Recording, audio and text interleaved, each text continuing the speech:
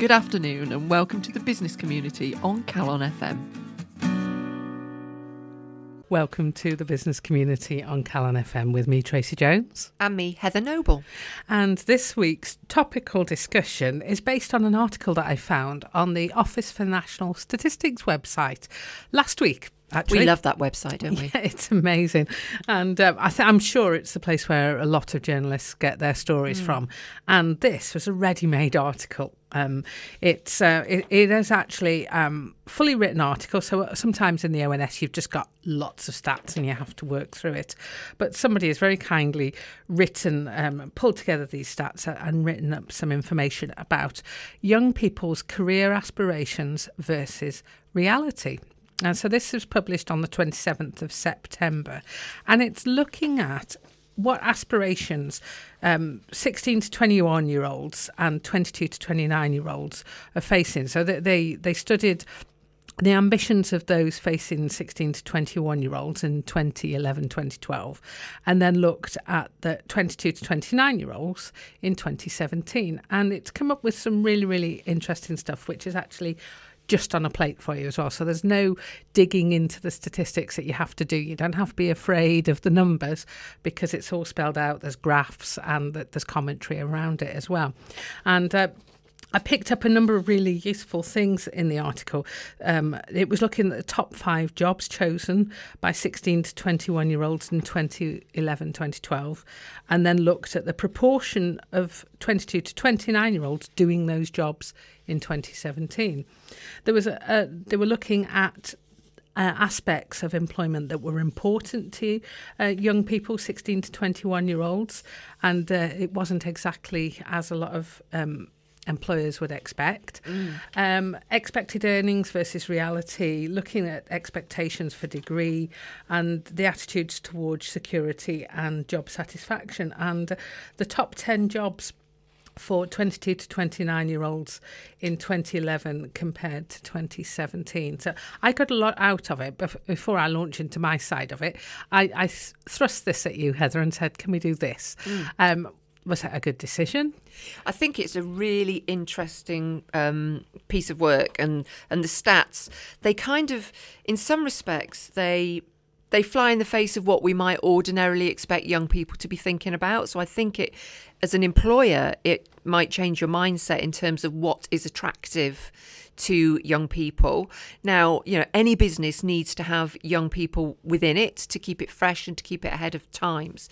There are 2 things that leapt out to me. So in terms of aspects of future occupations' importance to 16 to 21-year-olds, the most important thing for them was that their job is interesting.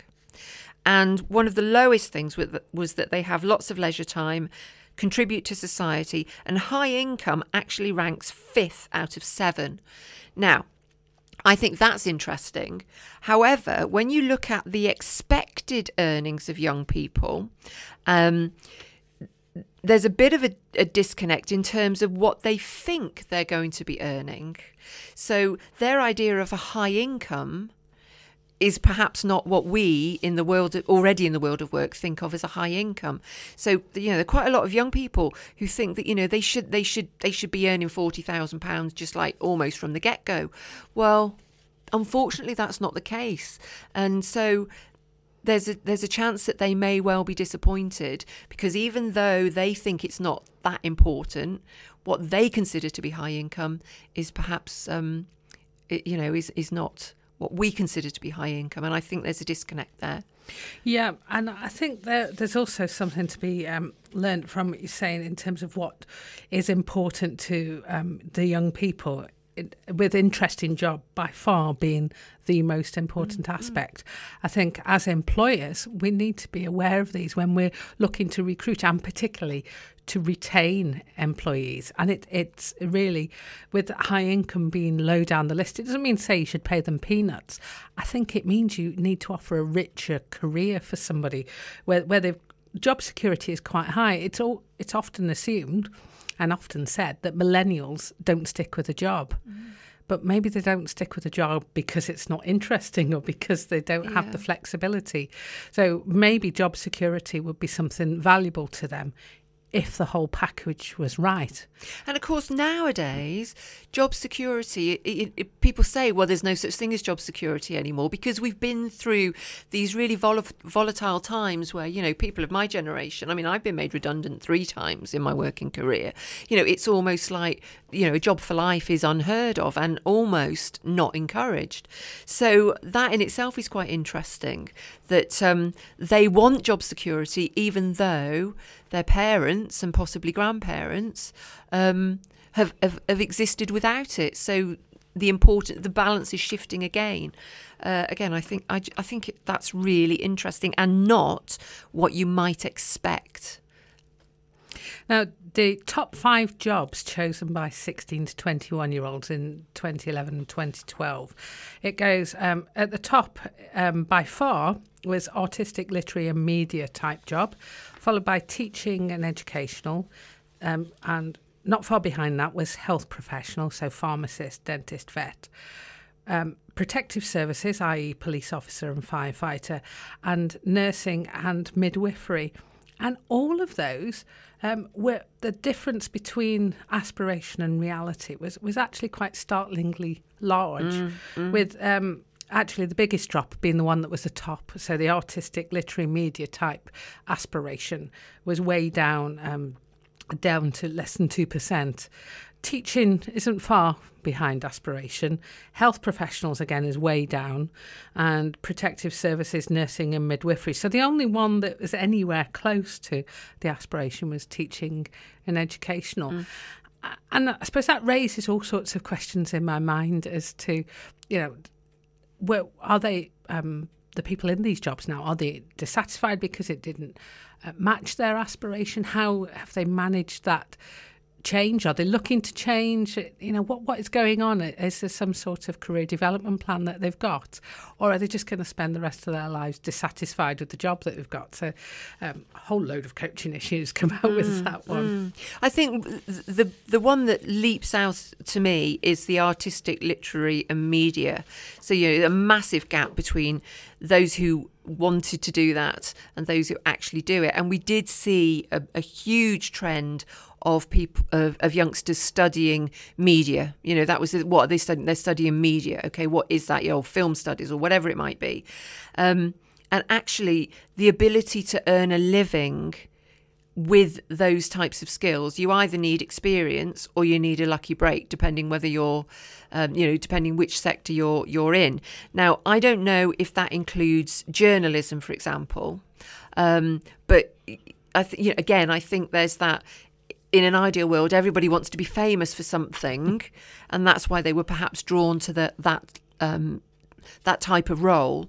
But it's very, very difficult to make a living. So even though we're subjected to artists and film and authors and all of those types of things, there are loads and loads of people who aren't successful at it. So whether there's a bit of a reality check takes place somewhere. And interesting in the light of the show last week where we were focusing on civil engineering, there's no mention of civil engineering there as an aspirational career at all. No. So, in fact, the sciences, it's left to health professionals really to cover anything to do with sciences in that top 5 jobs. And yet civil engineering would be a really interesting job, or could be a really interesting job, because there are so many strands to it. What we learnt last week, yes. I was amazed. Yep. So the top 10 jobs in which 22 to 29-year-olds worked, and they compared 2011 to 2017, and the top job is actually sales assistants and cashiers, and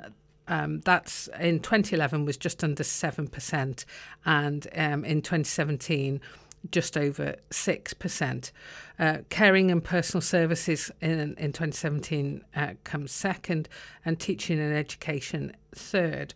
What you see is right at the bottom, at number 12, construction and building trades, which dropped from number 7 on the list in 2011. So again, in the context of the conversation we had last week, where there's skills gaps in civil engineering and construction, yet the number of people employed in those sectors has dropped significantly. An element of that will be the recession, and that in 2017, building it was just starting to emerge. So I think that there'll be, some of that will be down to that.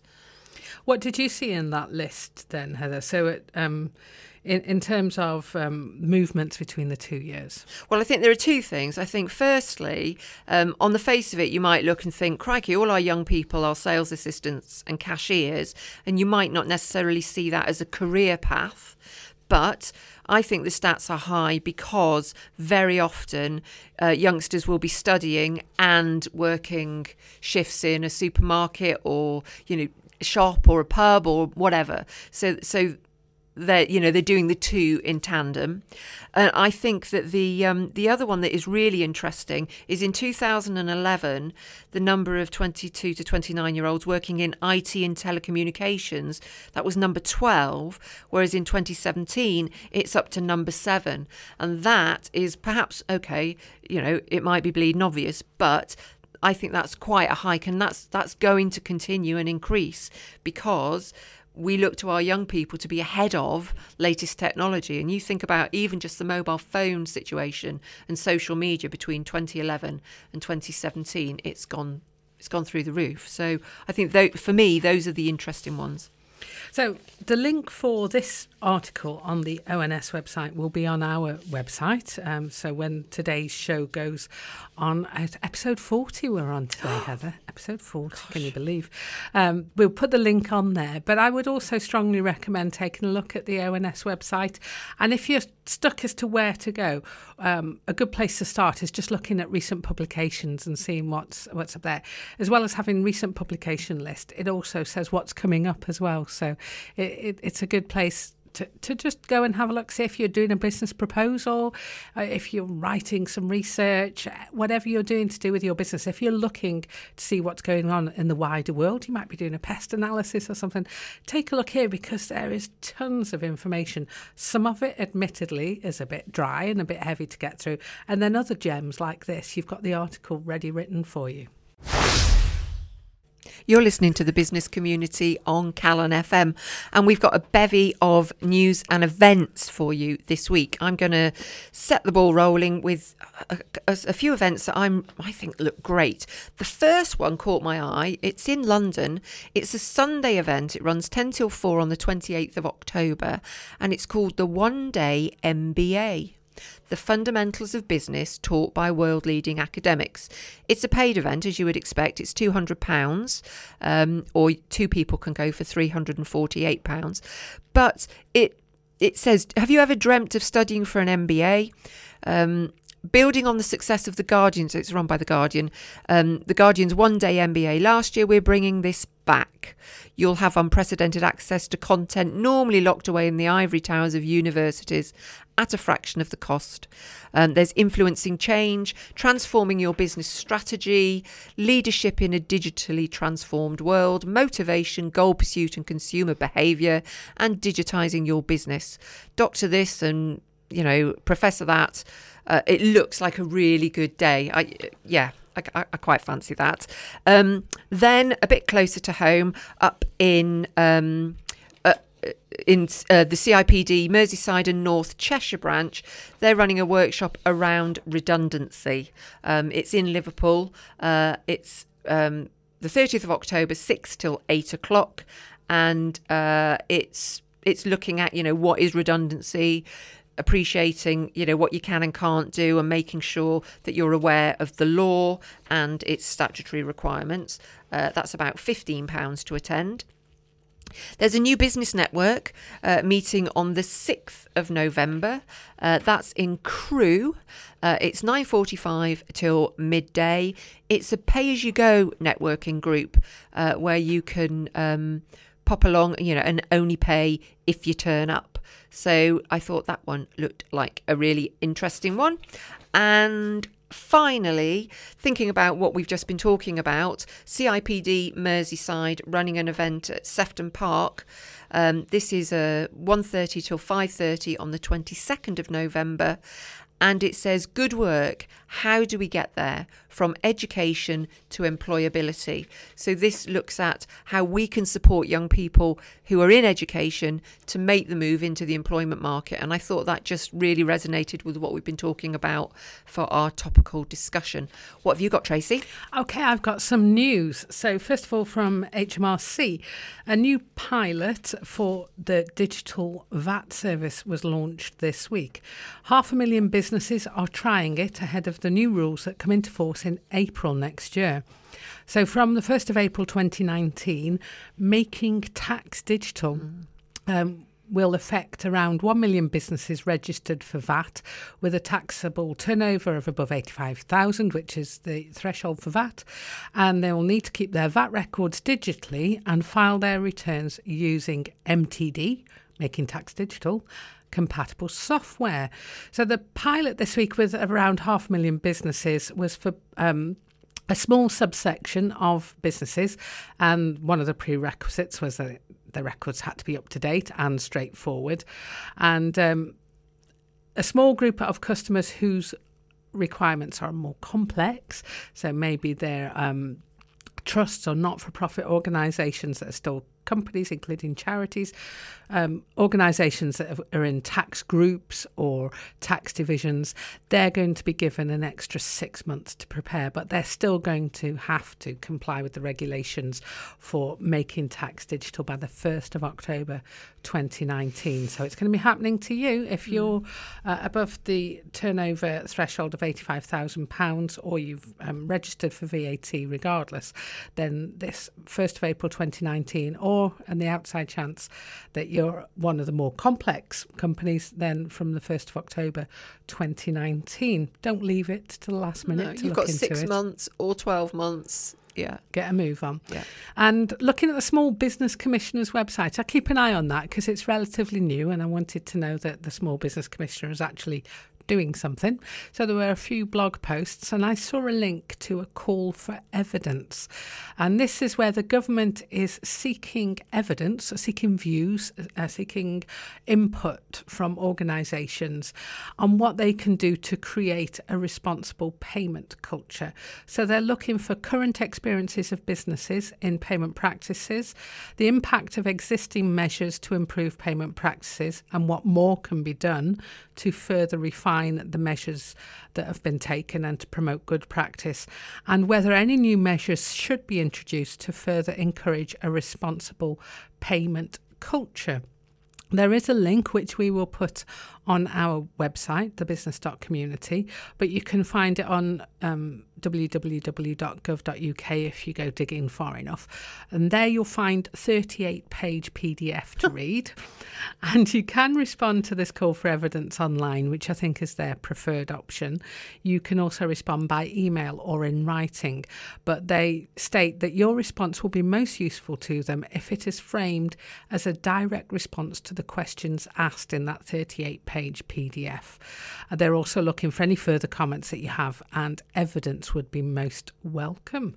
So yes, that's a call for evidence on tackling late payment.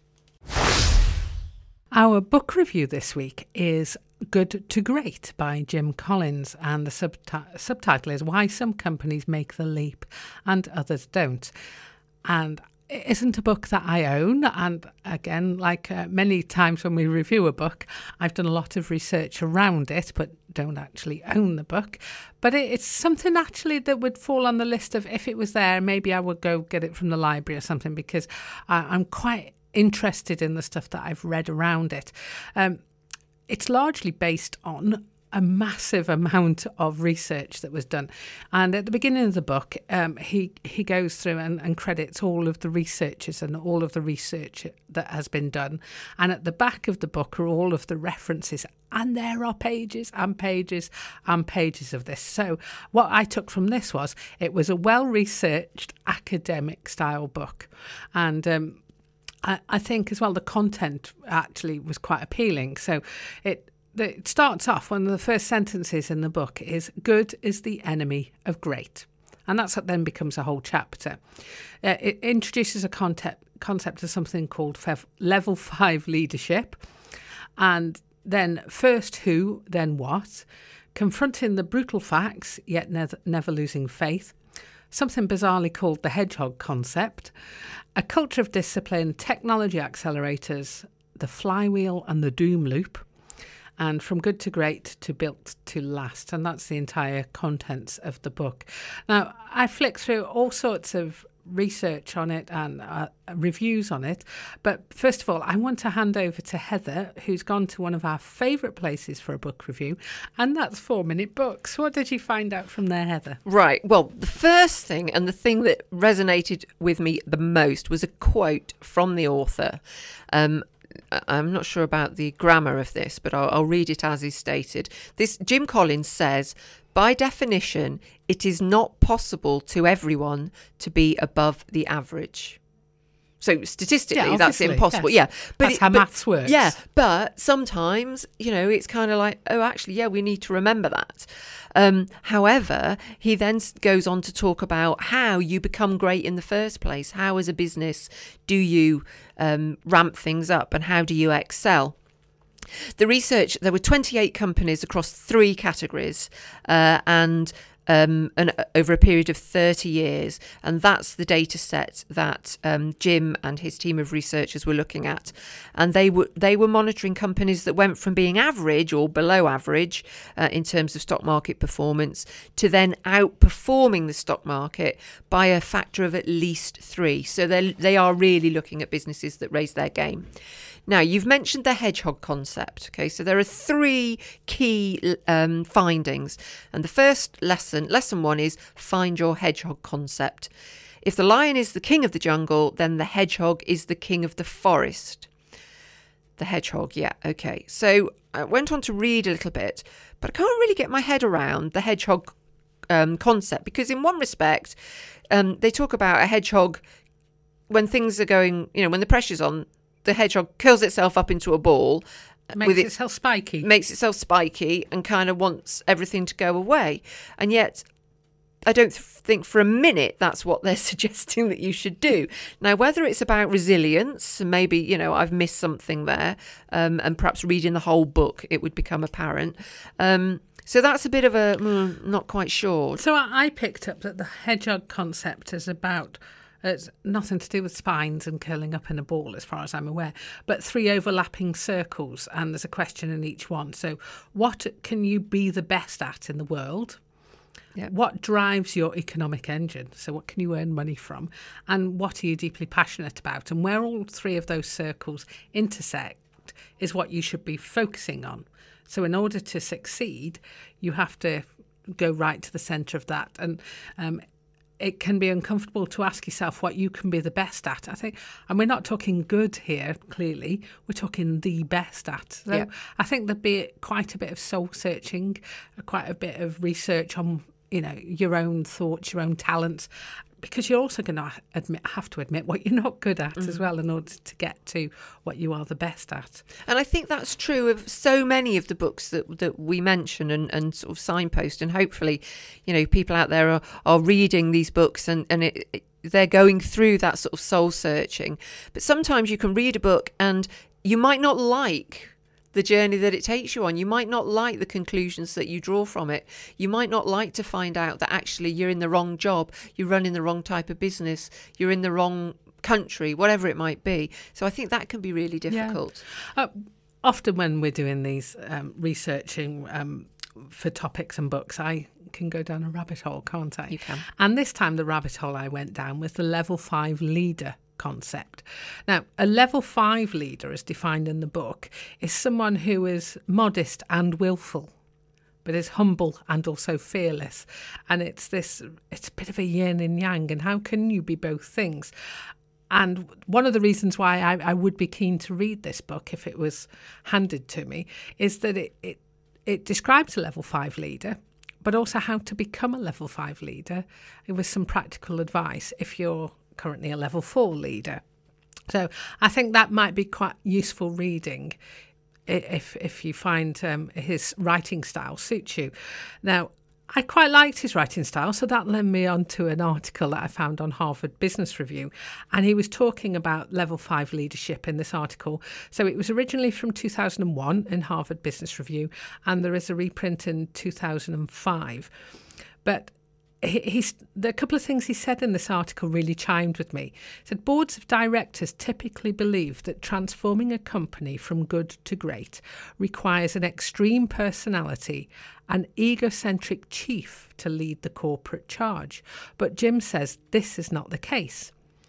The essential ingredient for taking a company to greatness is having a level 5 leader, an executive in whom extreme personal humility blends, paradoxically, with intense professional will.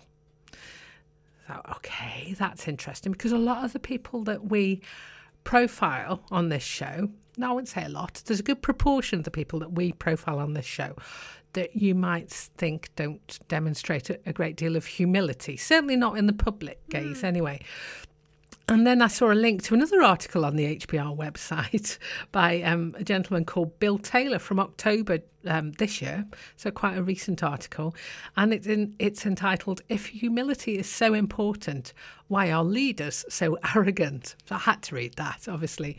And he goes on to say that celebration of humility sounds great, but it flies in the face of daily headlines and the realities of our business and political cultures. And you think about some of the people that we've profiled on this show. He actually name checks one, Elon Musk. Nobody is likely to say that Elon Musk practices humility, certainly in the public eye. I don't know what he does in his personal life and what he does at home. So if humility is so important, this article Bill Taylor wrote asks, why are so many leaders today so arrogant? Or, to flip the question round, in the face of so much evidence that humble leaders do, in fact, outperform arrogant leaders, why is it so hard for leaders at every level to check their egos at the office door? So I think it's a really good point. And we've talked about a few people on this show who do lead a quiet life. They're getting on with changing the job. Adam Crozier springs to mind. There's a few articles about him, but he's not appearing everywhere. He's not celebrity status. He's not on the front page of the newspaper all the time. And then that led me on to another. So I told you I went down a rabbit hole. Yeah. And there's a book called Humble Inquiry. Edgar Schein, I think his name is. It's spelled Schein, Schein. And he looks into the gentle art of asking instead of telling. And he looks at 3 different forms of humility. Now, this is going to be relevant when I get to the third one. So the first one is the humility we feel around elders and dignitaries. That's just part of our social life. The second is the humility we feel in the presence of those who awe us with their achievements. Again, that's a standard part of our life, professional life. And it's the third form that is rarely observed in business, according to Edgar, and the most relevant for leaders who truly want to achieve big things. So I think we come back round to this level 5 leader. And this is here and now humility. It's how I feel when I am dependent on you. My status is inferior to yours at this very moment because you know something or can do something that I need to accomplish a task or a goal. So I am humble because I am temporarily dependent on you. And in this book, he says that actually that's where a lot of leaders fall down. And according to Jim, and we're coming all the way back to good to great, this is how they don't become a level 5 and how they don't become great companies. It's accepting that you can't be great at everything, and it's having the humility to recognise that another individual within your organisation or team has got a skill, either that you don't have at all or that they have it in spades, whereas you have some basic knowledge. And it goes right the way back to the quote that we started with. By definition, it is not possible to everyone to be above the average, and that's true of every skill set that we might have within an organisation. Absolutely. So we will put the link for this book on our website. And there is on the website also a full list of all the books or apps or websites or events that we have reviewed. A full list of all of the business leaders that we've profiled. Some are level 5 leaders on there as well. This week's business leader is somebody whose business started close to home in Oswestry, which you might think is a bit unusual. Anyway, this business now has over 800 stores worldwide, nationwide, and turns over around £200 million. Employs over 25,000 staff, and started in Legg Street in Oswestry, where Malcolm Walker opened the first Iceland store. Walker worked in Woolworths in Wrexham and wanted to earn a little bit more money, so he and a friend started selling frozen veg. loose frozen veg. And unfortunately their employer found out, so they got sacked because they were kind of doing it as a bit of a he said it was moonlight. the boost he needed. And sometimes we all need a bit of a boot up the backside to get things moving. So that was in 1970. By 1977 by 1978 they'd got 28 stores, and it kind of ran from there. That's some boost, isn't it? That is a boost. So Malcolm Walker is a Yorkshireman born in 1946, and his first venture, it sounds like he's always been quite entrepreneurial, because he started off promoting dancers and acts. He used to book them at different venues and obviously make money out of it. But his starting capital for Iceland was £30. Did you pick up on the bit where, when he was doing the promotion for dance events, that another gentleman approached him to ask if he could come in on the dance events? No. And that gentleman's name was Peter Stringfellow. Oh, really? In the article I read, he said, well, life could have been a lot more interesting if I'd said yes. It would have been different, maybe. I think it would have been very different. I like this. I like the sound of this guy. As is usual, we watch videos, etc. That there's no side to him. He doesn't pretend to be anything that he's not. His business is hugely successful. It's been a roller coaster. Let's make no bones about it. It's had controversy and financial troubles, etc. But he just seems consistent, and I quite like that in the man. He just seems to be, I am what I am. I'm doing the best that I can, and okay, people will have a dig, but basically he seems to be a decent kind of a chap. What did you find, and what did you go down a rabbit hole, Tracy? I went down lots of different rabbit holes, but they didn't take me to too many different people. I did go to some extra people. But the first thing I read was an article my husband referred me to, an interview with Decca Aitkenhead in The Guardian from 2013, and Malcolm comes across as somewhat irascible in there, but even though he walked out of the interview a few times and sort of called us some very rude names, she still came away quite liking him, and I think that probably says quite a bit for his character. And I think the reason he was getting upset was that she admits herself she was trying to tease out where the line between profit and altruism lies. And she said, he clearly thinks I'm quite mad. And I think it was this pushing this, well, the food that you sell isn't the most healthy, or this, that, and the other. And as you say, I don't know, the food he sells is in demand. It's a business model that works for him. Is it his responsibility solely to make sure that people are eating the right food? I don't know. Well, and the business started at a time when healthy eating wasn't even on the agenda, because we didn't overeat. The food that Iceland was selling in 1970 will be very different to the food that it's selling now. And there is that, when do we take responsibility for what we put into our mouths? And, not suggesting that you eat out of Iceland every day, all of the fatty foods and no fresh veg and all of that kind of thing. But their product range has expanded massively in recent years anyway. Well, like I say, she said she quite liked him, and she says it's hard not to admire a businessman who has employed the same PR advisor for 30 years. Okay. And she actually got an email from this PR advisor the next day, which she shares right at the end of the article. And it says, "Dear Decca, I hope you had a safe trip back to London after your interesting interview with Malcolm yesterday, and that you aren't currently bound and gagged in the boot of a Bentley. So, a PR advisor with a bit of a sense of humour as well. Yes. But he is a Yorkshireman, Yeah. so he's going to say it like it is. Yeah. And that's what I like. And he left the interview, but he came back in. Yeah. Calmed Yeah. himself down and came back in. So there's quite a few articles out there. There's another one I read in the Telegraph. It was a bit more straightforward than the Decker Aikenhead one, just simple, straightforward questions. One of them is, what annual salary do you take from the business? His response is, enough. Yep. And your personal wealth has been put at 215 million. Is this accurate? And he says, that's the rich list figure, but it's family wealth. My kids have got most of my money. It's what you do, isn't it? Diversify your wealth. And the other thing I found was that he credits a lot of his success to his wife, who he calls Rani. She's got a Welsh name, and he says that after 50 years he still can't pronounce it. I'm not even going to try.